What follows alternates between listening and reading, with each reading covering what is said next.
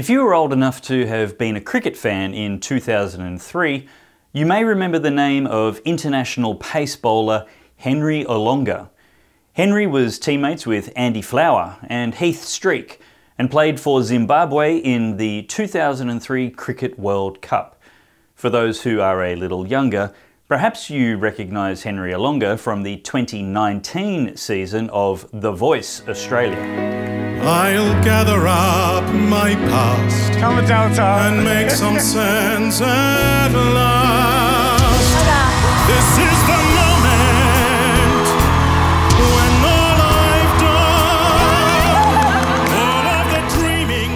I can now announce that Henry Olonga will not only be one of the special guest speakers at the Church and State Adelaide Conference on Friday night, the 6th of October, coming very soon, but will also be performing the Australian National Anthem as well as another special song. And thank God he can sing, because Henry Olonga's cricket career was cut short by an extraordinary and controversial act of bravery.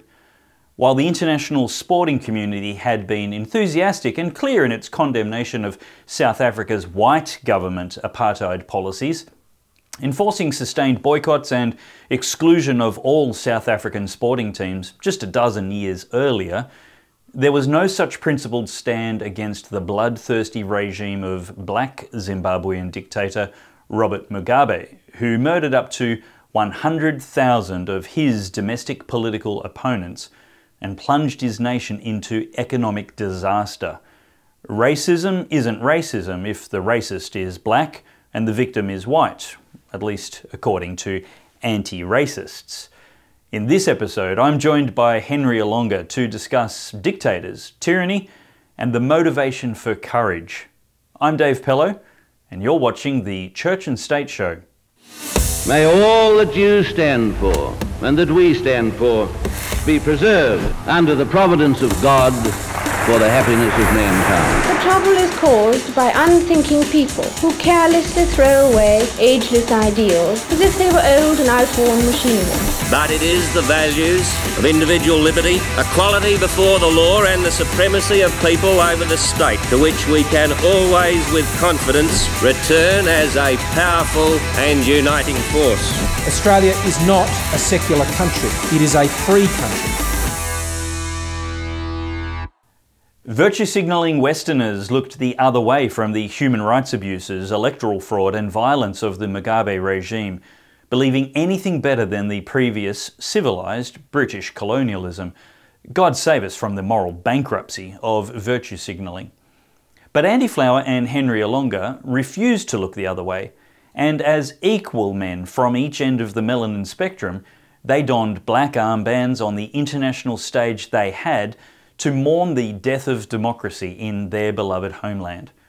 They released a joint statement on the morning of their opening World Cup match, and I quote, "It is a great honour for us to take the field today to play for Zimbabwe in the World Cup. We feel privileged and proud to have been able to represent our country. We are, however, deeply distressed about what is taking place in Zimbabwe in the midst of the World Cup, and do not feel that we can take the field without indicating our feelings in a dignified manner and in keeping with the spirit of cricket. We cannot, in good conscience, take to the field and ignore the fact that millions of our compatriots are starving, unemployed and oppressed. We are aware that hundreds of thousands of Zimbabweans may even die in the coming months through a combination of starvation, poverty and AIDS. We are aware that many people have been unjustly imprisoned and tortured simply for expressing their opinions about what is happening in the country. We have heard a torrent of racist hate speech directed at minority groups. We are aware that thousands of Zimbabweans are routinely denied their right to freedom of expression. We are aware that people have been murdered, raped, beaten, and had their homes destroyed because of their beliefs, and that many of those responsible have not been prosecuted. We are also aware that many patriotic Zimbabweans oppose us even playing in the World Cup because of what is happening. It is impossible to ignore what is happening in Zimbabwe. Although we are just professional cricketers, we do have a conscience and feelings. We believe that if we remain silent, that will be taken as a sign that either we do not care or we condone what is happening in Zimbabwe. We believe that it is important to stand up for what is right. We have struggled to think of an action that would be appropriate and that would not demean the game we love so much. We have decided that we should act alone without other members of the team being involved because our decision is deeply personal and we did not want to use our senior status to unfairly influence more junior members of the squad. We would like to stress that we greatly respect the ICC and are grateful for all the hard work it has done in bringing the World Cup to Zimbabwe. In all the circumstances, we have decided that we will each wear a black armband for the duration of the World Cup. In doing so, we are mourning the death of democracy in our beloved Zimbabwe. In doing so, we are making a silent plea to those responsible to stop the abuse of human rights in Zimbabwe. In doing so, we pray that our small action may help to restore sanity and dignity to our nation." End quote. You know what the difference is between that protest and the virtue signalling which plagues modern sport? These men had everything to lose and nothing to gain by their protests. It was the end of both of their sporting careers and both men were forced to flee the nation. Zimbabwe's state-owned media wasn't paying attention to the issue or allowing critical news out of the nation, and citizens were not free to protest any other way. They weren't protesting a highly debatable issue such as human-produced carbon dioxide alarmism or imagined systemic racism in the most liberal, inclusive democracies the world has ever seen.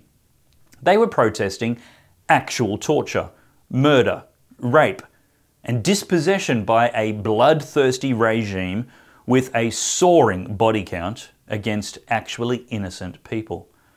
Unlike the protests by spoilt elitists in recent decades, this took enormous personal courage, conviction, and sacrifice.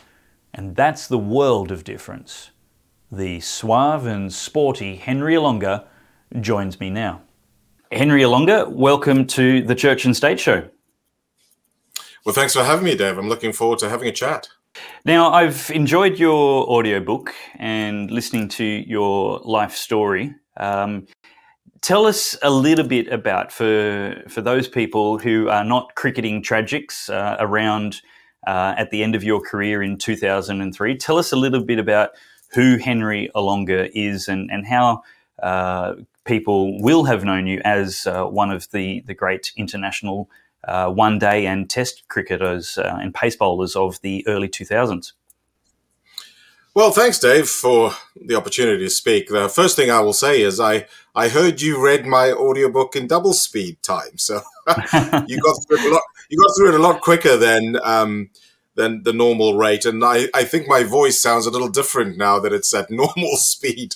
I was born in Africa, and I grew up there on the continent. I was born in a country called Zambia.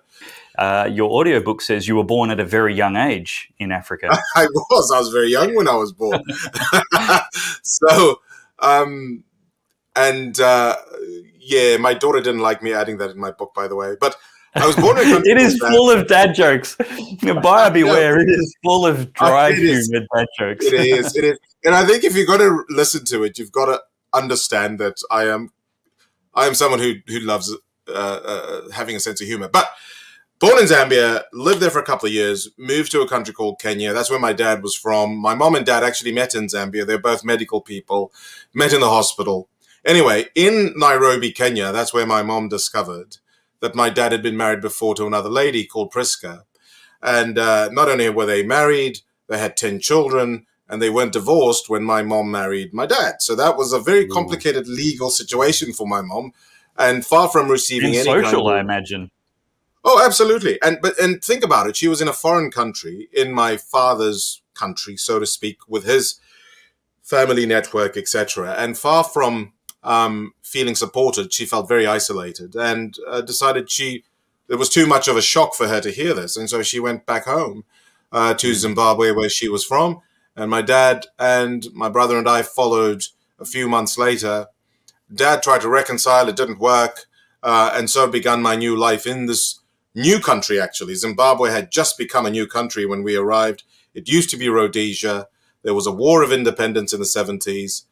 Anyway, the first free elections resulted in a man called Robert Mugabe being sworn in as the leader. And he became the leader of Zimbabwe for 37 years, I think, by the time he was deposed in 2017. In any case, I grew up in Zimbabwe, had a wonderful education.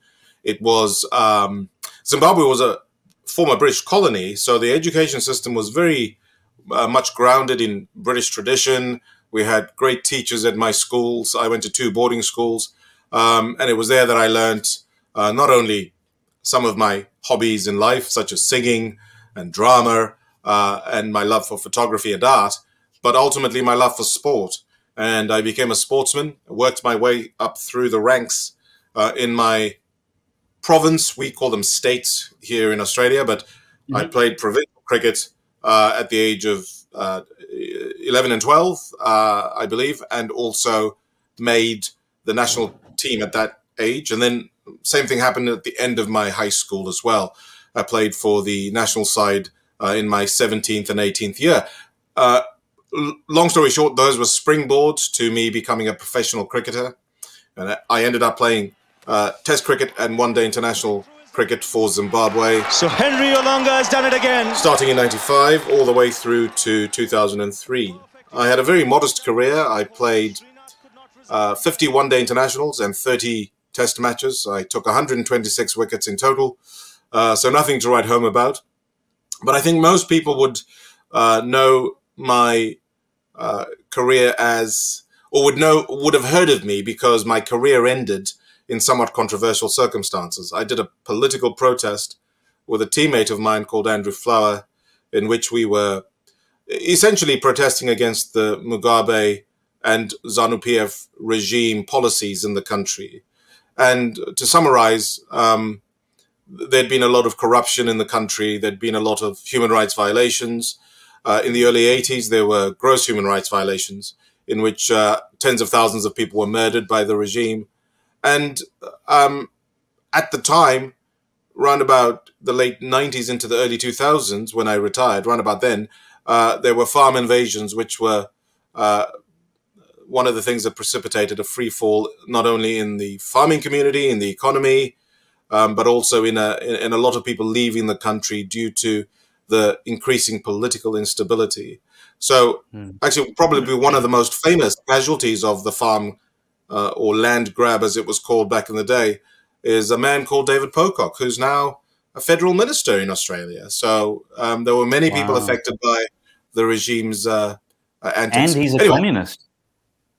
I didn't know that. I really didn't know that. But well, obviously, I'm being tongue-in-cheek. I don't think he would identify as a communist, but his philosophies and political views are a mere stone's throw from radical communism.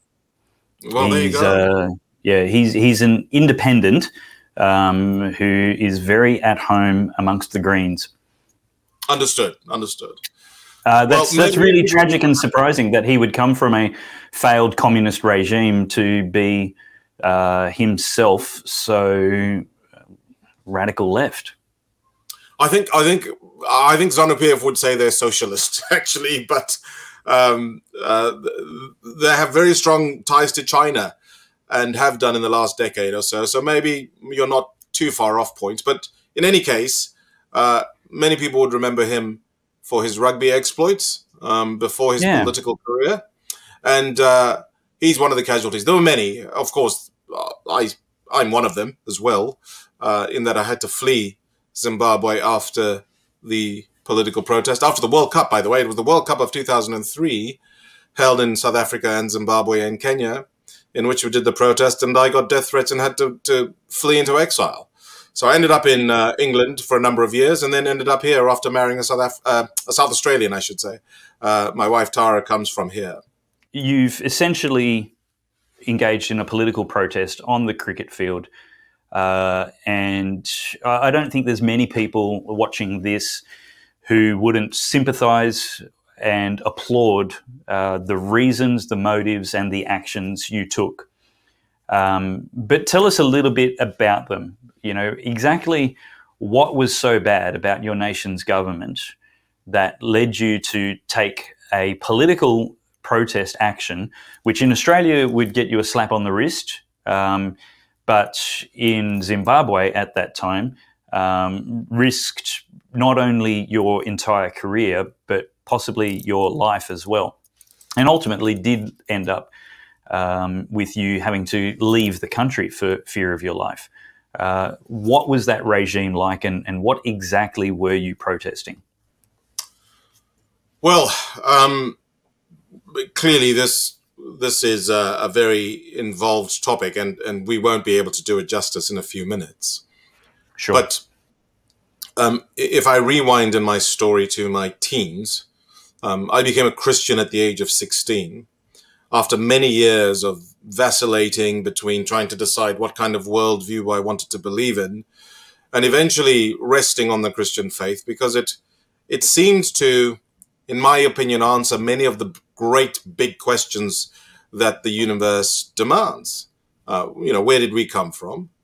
Ultimately, as a result of the answer to that question, why are we here? And what happens when we're gone? Is there hope beyond the grave? Is there ultimately a different purpose to life than just survival of the fittest? And in effect, just living a nihilistic, meaningless life to try and get as much as we can out of the now? Is there something to look forward to? Is there something to fear?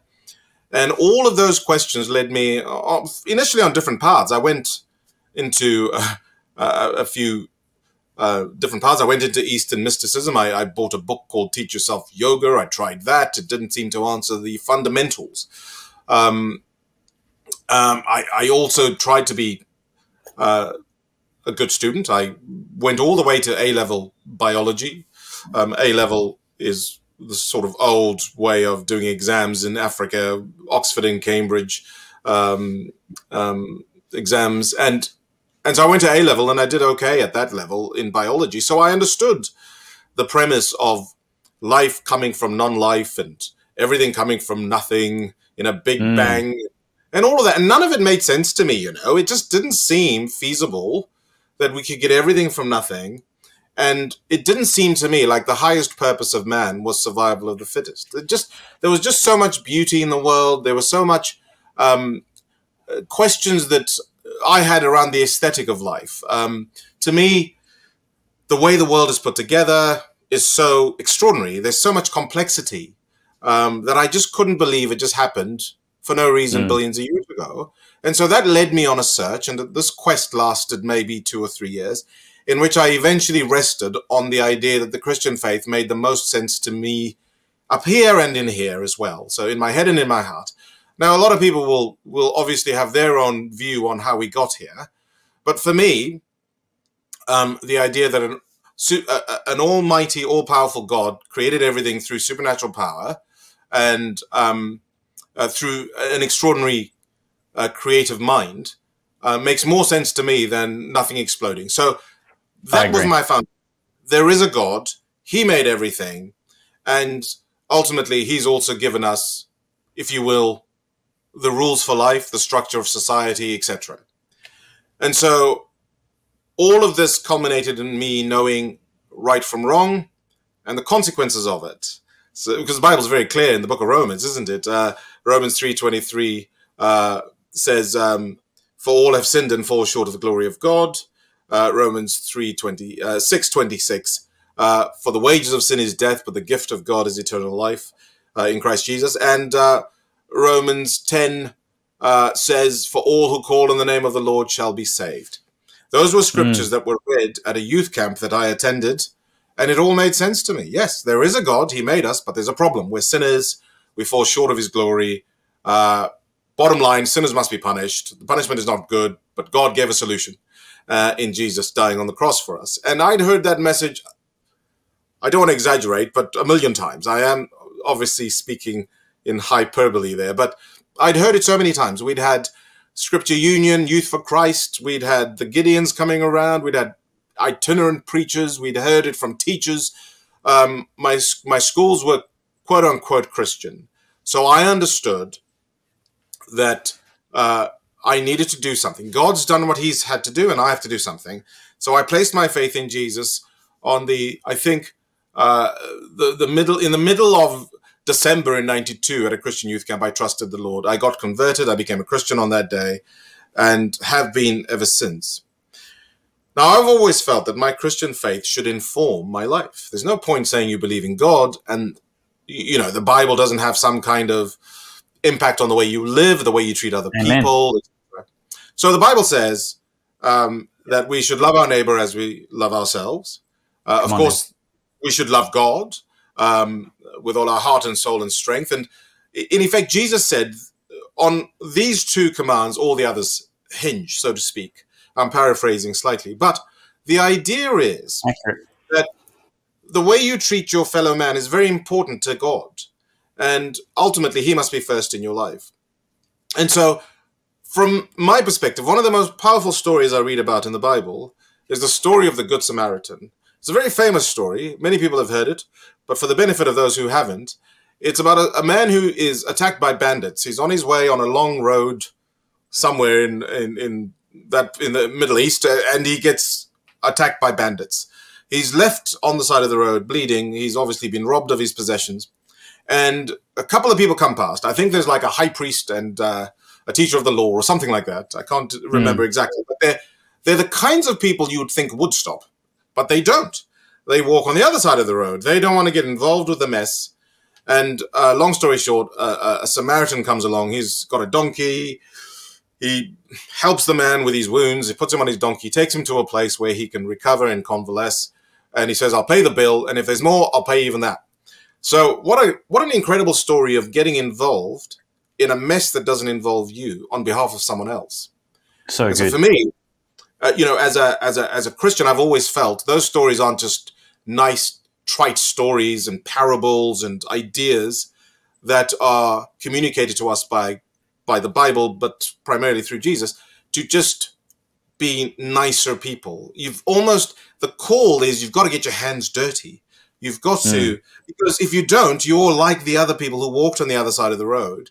And I don't think that's what we're called to be or to do. And so in my case, of course, I was living in a country where, first of all, let me say I was middle class, always had a middle class background. My dad, remember I said, was a doctor. We had a good home life, although it was a bit messed up with stepmoms, stepsisters, and brothers and all sorts of things. But ultimately, I had a good life. Yes, all of that. but ultimately, I had a good life, and I, in a sense, didn't need to get involved. And I think it's important to say that. There was nothing compelling me to get my hands dirty. And yet, somewhere in my heart, somehow, God pricked my conscience, and it just started to bug me, especially when I started to hear about those murders that happened in the early years of Mugabe's rule, around about the mid-'80s. And I talk about this in my audiobook, about how we had soldiers who would go to certain parts of Zimbabwe and they would kill innocent villagers. The lower estimate is 30,000 people died. The upper estimate is almost 100,000. There's no real way of knowing, but that's a lot of people who were killed by the leader of Zimbabwe that I had, up until that point, admired. I had no problem with Mugabe. I thought he was a freedom fighter. He fought for people like me, in a sense, to go to integrated schools where there was a fair system where you were judged on merit, not on the color of your skin.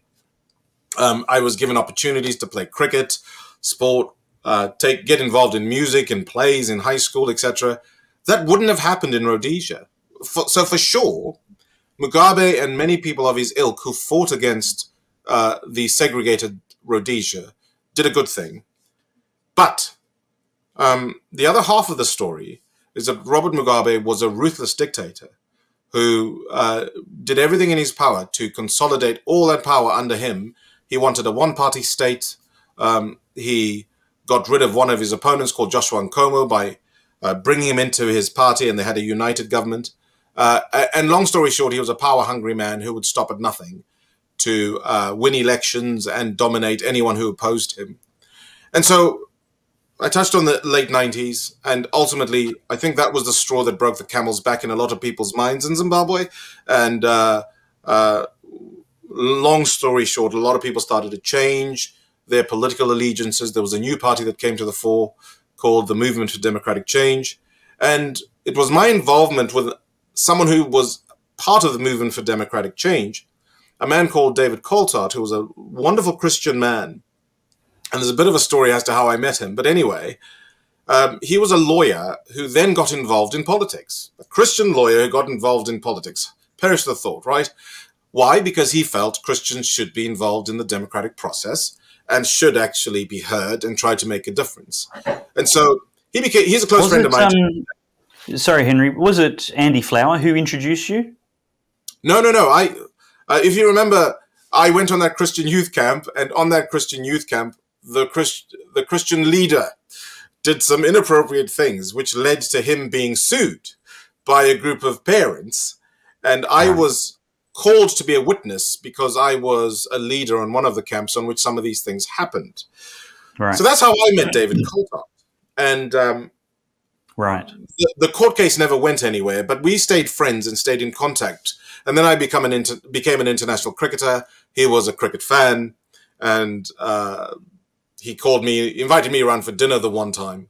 I went to his house, and he's the first person I think I mentioned who spoke of Zimbabwe's leader Mugabe as a dictator. I'd never heard anyone call Mugabe a dictator up until that point. And to be honest, I was flummoxed. I was actually flabbergasted that he used that word. It made sense for me to call someone like Mobutu Sese Seko or, Hitler or Idi Amin a dictator. But I thought, not Mugabe, surely not. And then he started to show me all the evidence. And that's when I had a turn, if you will, and started to ask questions. Introducing the co-hosts of Parting Shots, the weekly news podcast from ADH. Well, obviously it's a very exciting opportunity for Fred. He's been on my back for years to do this with him, so in the end I just said yes. Yeah, Nick told me about this idea a couple of weeks ago, and I thought, couldn't I do one with Alan Jones instead? You couldn't have two more very different guys. Fred's just a knockabout surfy, catches a wave, rides with it. I'm bring a bit more intellectual depth to it, just get below the surface of each issue. Oh, yeah, Nick is so annoying. Just because he's got a weekly column in The Australian, he thinks he knows everything. I worry about the amount of time that Fred spends out in the surf. He's inclined to get a little bit of water on the brain. Oh, hang on. It says on this surf forecast app that the swell's picking up this afternoon. Can we finish this tomorrow? Well, obviously Fred asked me to host it. He's a great Aussie larrikin, but I guess he lacks the gravitas that you bring to it as a former newspaper editor. Of course, I only agreed to do the podcast because the boss said I could be the host. I mean, I respect Nick and everything, but you can't have a pommy host of an Australian news podcast, can you? Search Spotify for Parting Shots, the podcast by Fred Paul and Nick Cater. What are your feelings or not when Australians call the most autocratic and authoritarian of our leaders, who pale compared to Mugabe, is it offensive when we call Daniel Andrews a dictator? Because obviously he's not rounding up tens of thousands of people and having them executed as political opponents. He's authoritarian and tyrannical, but again, compared to your experience, you've got every right to go, you guys don't know what a dictator is. I think people can only, there's a scripture in the Bible, and I'm not going to do it justice, but the inference is that God has determined where people should live and in the times in which they will live and the lands they will live in. So I think, people will do the best with what they've got within their worldview and their understanding of the society they live in. And so there are obviously different challenges. to your life depending on where you were born and where you live. And people born in an Islamic state have very different challenges to people born in Australia, for example. Here you have a lot of freedoms. You can choose not to be religious at all. And versus other countries where if you convert to a different religion, you can be killed. So vastly different life experiences based on where you're born. So let me just say, I have an understanding of that if you've never been in a country that has a tyrannical dictator running the place, it doesn't fit in your frame of reference. It's not something you can relate to. And, there is some truth to the fact that I suspect if we had another COVID crisis and there was the option of sending people to quarantine villages somewhere in the middle of the desert, there would definitely be government overreach with that sort of thing. And that's obviously unsavory. And the kind of language we had over the last 2-3 years was extraordinary to me. However, it's still not the same as literally losing your life because you don't want to vote for a certain party. It's not the same as having death threats like I experienced, or indeed being thrown into prison on trumped-up charges because, you support a different party. So those sorts of things happen regularly in Zimbabwe and a lot of African countries. So I would be very slow to be judgmental of people who overestimate or inflate what they think a dictator looks like. I would try to gently correct them and say, well, you ain't seen nothing yet. But I do think Australians probably ought to educate themselves. And I think sometimes people get a wake-up call when they actually travel. And so this is why sometimes, certainly in the world of Christendom, it's helpful to travel to a different country to help with a charity or, visit orphans or try go there as a missionary or something like that, because it opens your eyes to how lucky you are when you live in a country like Australia or any Western nation, throw in England where I've lived as well. So perspective is one thing. Perspective is healthy and mature, but on the other hand, it's probably also healthy and mature to see the early warning signs. Yes, and that's the thing is I think when I look at my history in Zimbabwe, I think most people would have said Robert Mugabe was a good leader to start with. Now, that's somewhat disputed. Some people think he was always capable of tyranny, even from the beginning. And they were from the first election, there were rumors of voter intimidation, violence against voters, etc. So perhaps and even before Zimbabwe became Rhodesia, there were a lot of possible rivals of Mugabe's that disappeared or were involved in unfortunate accidents. So it's possible that he was cut from a certain type of cloth way from the start. But it took me something in the region of 17, 18 years to see Mugabe's true colors. And so even in a country where the signs were probably more prevalent than in Australia, even I, as admittedly a young man, didn't see them until I was of age, when I was about in my early 20s. And so it's not often easy to see the signs of tyranny. And oftentimes you would lose democracy. I would describe it as a death from 1,000 cuts. It's not necessarily one big blow. It's just a little bit of freedom taken away here and a little bit of freedom taken away there.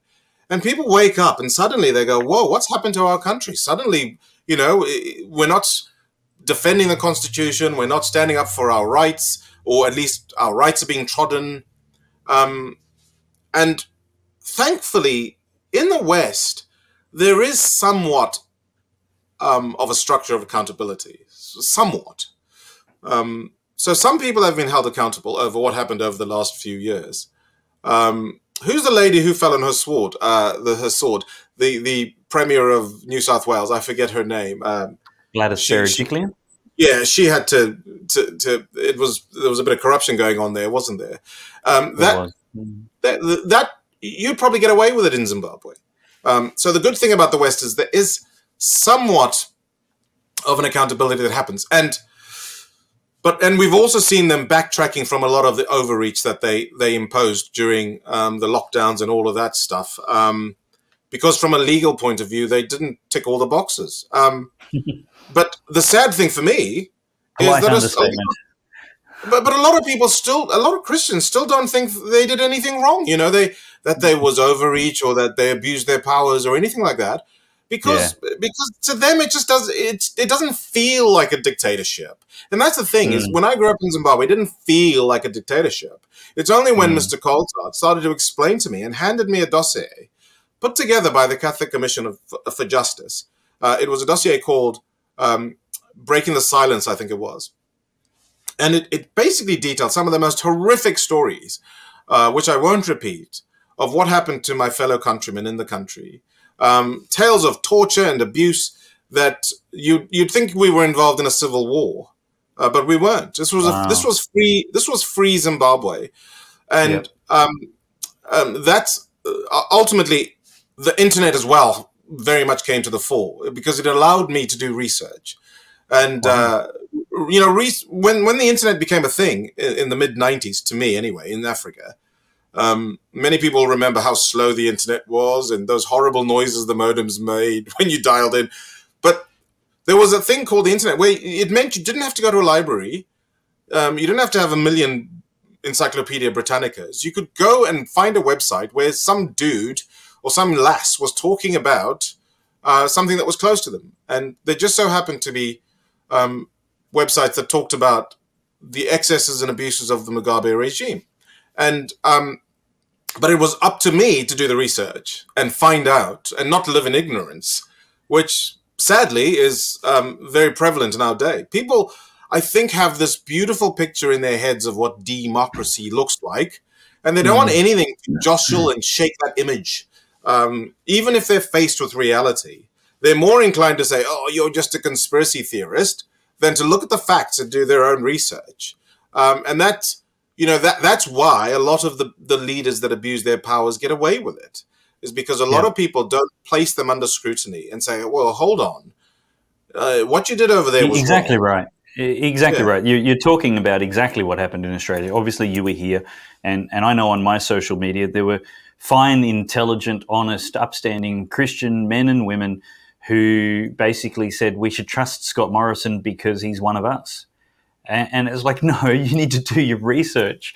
You don't need to look at what he's doing on Sunday, but what's he doing on Monday and Tuesday, and how's he doing his job? We need to actually look at these things and research for ourselves, and not just be so willing to look away when it's uncomfortable what we see. And the thing is, Dave, I'm very controversial. People will say I'm controversial because of what I did in Zimbabwe, but even from the pulpit, I'm slightly controversial. So I'm the kind of guy who you'll have at your church and I'll preach once and you'll say, oh gosh, we might struggle to have him come back. Because I literally look at biblical truth, and I look at eschatology, and I look at the Bible, and I look at the end times, which is spoken of very clearly in the Bible, I think. Yes, some of it is weird and allegorical, and it's hard to get our heads around some of the idioms, and some of it is somewhat easy to say, well, that was just a picture. They were trying to inform us on something. But the Bible literally tells Christians there's coming a global tyranny that will encompass the whole world.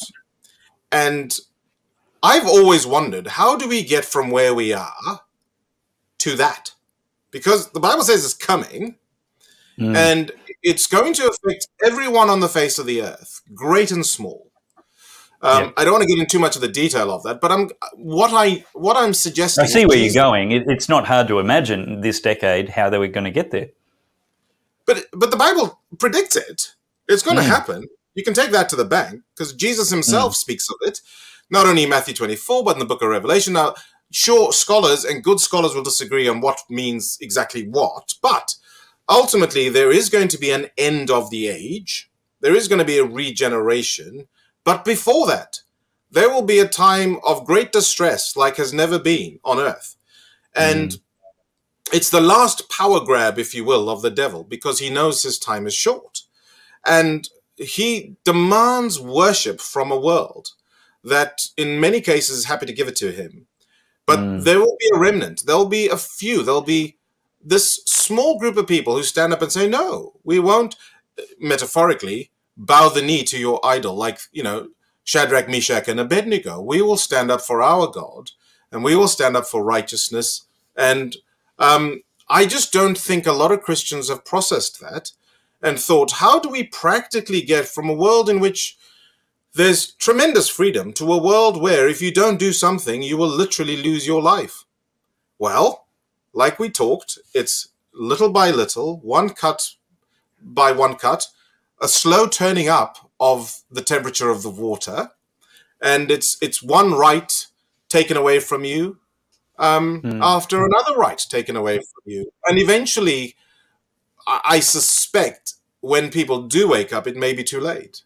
But while there is light and while it's still day, we can still work and we can still do our best. Now, from my perspective, you have to understand, my primary objective as a believer and as a Christian is to spread the gospel. I am an evangelist. I love telling people about the fact that God loves them, God wants them, God will forgive them if they turn from their sins. And God wants them as a part of his kingdom and his eternal kingdom in which your sins are forgiven, you will live in a perfect world. But primarily, that's my goal. My goal isn't necessarily to become a political activist or anything like that. For me, it's about souls getting into the kingdom of heaven. Unfortunately, a part of interacting with people means we have to challenge worldviews, and we have to make people aware that there's a lot more that goes on behind the scenes than meets the eye. How did Paul put it? He said, we wrestle not against flesh and blood. But then he goes on to describe them as principalities and powers of the air and all sorts of things.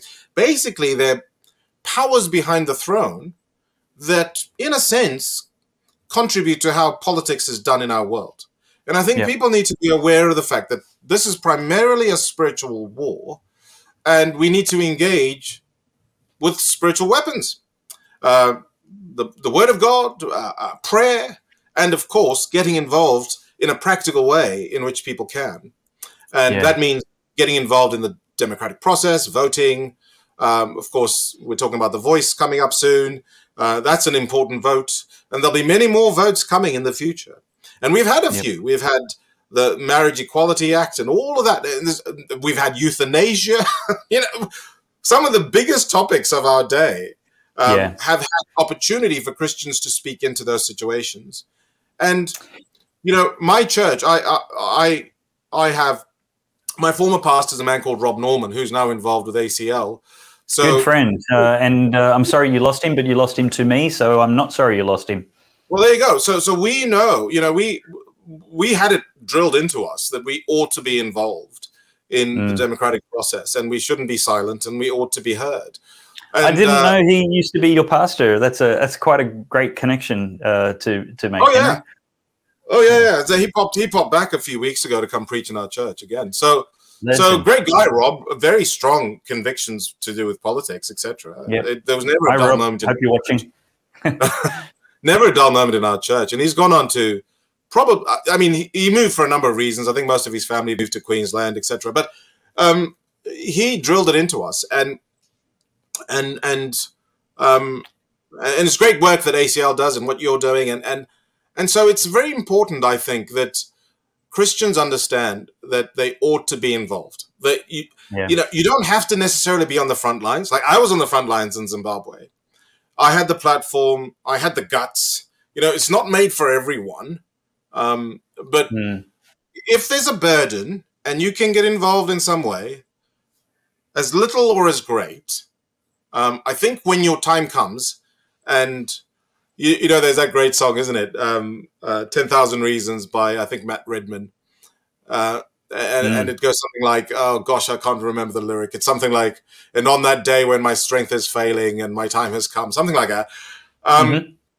You know, that's that. And for me, this is quite a poignant moment because I just lost a good friend, a teammate called Heath Streak, who passed away recently to colon cancer. Very sad story, very young, 49.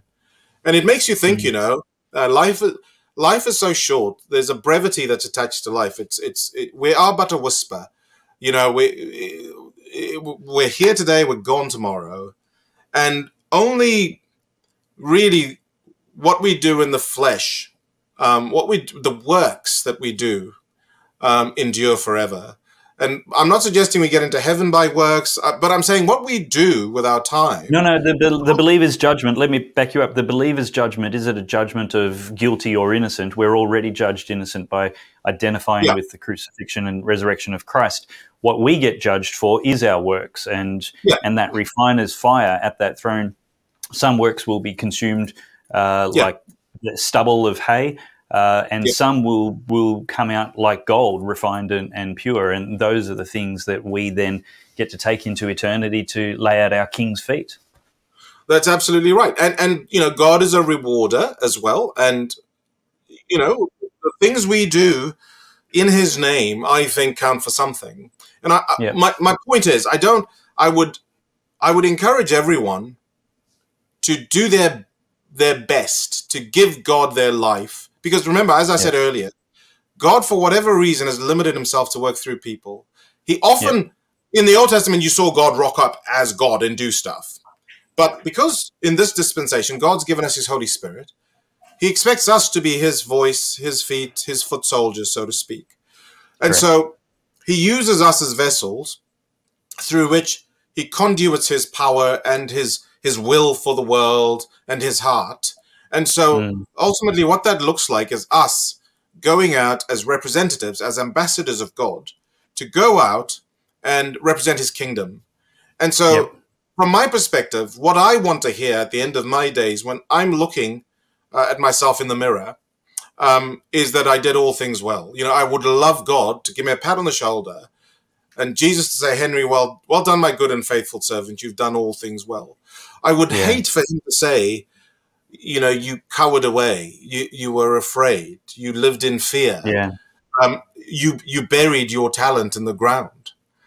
So I would love for people to be able to understand that they gave everything a fair go. So my final thought on this is back in the day when I was in junior school, we sung a little song called Fill the World with Love. Now, it's not a Christian song, but it has Christian themes. And it comes from a movie called Goodbye, Mr. Chips. I think it's like a 50s or 60s movie, really old. And I've got it on Blu-ray, but I still haven't watched it. But the reason I got it was because of the song. And the song goes something like this. And I'll just go through it very quickly. It goes, in the morning of my life, I shall look to the sunrise, at a moment in my life when the world is new. And the blessing I shall ask is that God will grant me to be brave and strong and true, and to fill the world with love my whole life through. And the chorus is, and to fill the world with love. And it just repeats and repeats. And then in the noontime of my life I shall look to the sunshine. At a moment in my life when the sky is blue, and the blessing I shall ask will remain unchanging, to be brave and strong and true, and to fill the world with love my whole life through. In the evening of my life, I shall look to the sunset, at a moment in my life when the night is due. And the question I shall ask, only I can answer. Was I brave and strong and true? Did I fill the world with love my whole life through? And I love that song. I put it in my book, and I'm going to sing it, and I'm going to put it on YouTube at some point, because it actually touches a number of things. You know, one, were we loving? Two, were we brave? And were we true? Three. And many people as Christians, understand the love part. But a lot of people, I don't think, understand that there are times in your life when you've got to stretch yourself a little, leave your comfort zone and be a bit brave. Now, I did that a few years ago. There was a cost attached to it. There is almost always a cost attached to being brave, especially as a representative of God's kingdom. But there's also a reward. And I think there's nothing more invigorating than standing up for righteousness, standing up for what's right in our world, standing up for the light rather than the dark, knowing that you're on the winning side and knowing you're joining God in work that he's already started on earth. You know, mission and standing up for godly ideas and principles in this world isn't our idea. No, it's actually God's. God wants us to stand up for righteousness. God wants us to defend the widow and the orphan. God wants us to rebuke the oppressor, as Isaiah 1:17 says. It's his idea. It's his heart. And so I think... Yeah, you're 100% right. The benefit of being brave is you end up going on this extraordinary adventure with God. And the flip side of that is you miss out and you live in regret. Knowing that you shied back. You weren't someone who, you know, gave it a go. And I think that that's hard at the end of your days, to look in the mirror and go, I wasn't brave and I wasn't strong and I wasn't true. Henry Olonga, really, really appreciate your time on the episode this week. Thank you very much. I'm really looking forward to hearing your presentation, which I'm sure is going to be full of inspiration and moving testimony for the audience when you come to speak at the Church and State Conference in Adelaide on the 6th of October. So, Henry, thank you so much for joining me on the show today. Thanks for having me, and I guarantee there'll be maybe more than one or two dad jokes in that presentation. Looking forward to it. Well, that's it for this episode of the Church and State Show. You can find links to all of Henry Olonga's work, his YouTube channels, his audiobooks, and other things that he has to offer in the links beneath this video where there's a description. You'll also be able to find tickets to the Church and State Adelaide Conference, which is going to be great. Henry is, as you heard in the opening scenes of this episode, an accomplished male vocalist, a trained opera singer, and a contender in the 2019 season of The Voice Australia, where he made it all the way to the battle round. So he's going to be ministering to us and leading us in the national anthem at that conference and inspiring us with some of his testimony and encouragement on how to actually speak up for love of your nation and for love of your neighbour when you see injustice and are called by God to intervene, as we all are. If you'd like to grab tickets to that conference, head to churchandstate.com.au and you'll see the links there to Adelaide. Click on that link and you'll be able to grab those tickets. Don't forget, there is a massive lineup of speakers, including Senator Jacinta Price, Senator Alex Antic, Sarah Game from the South Australian Parliament, Topher Field, Stephen Shavura, James McPherson, myself, and more. Many more speakers are going to be there. Go to the website, check it all out. It's going to be a fantastic Friday night and all day Saturday.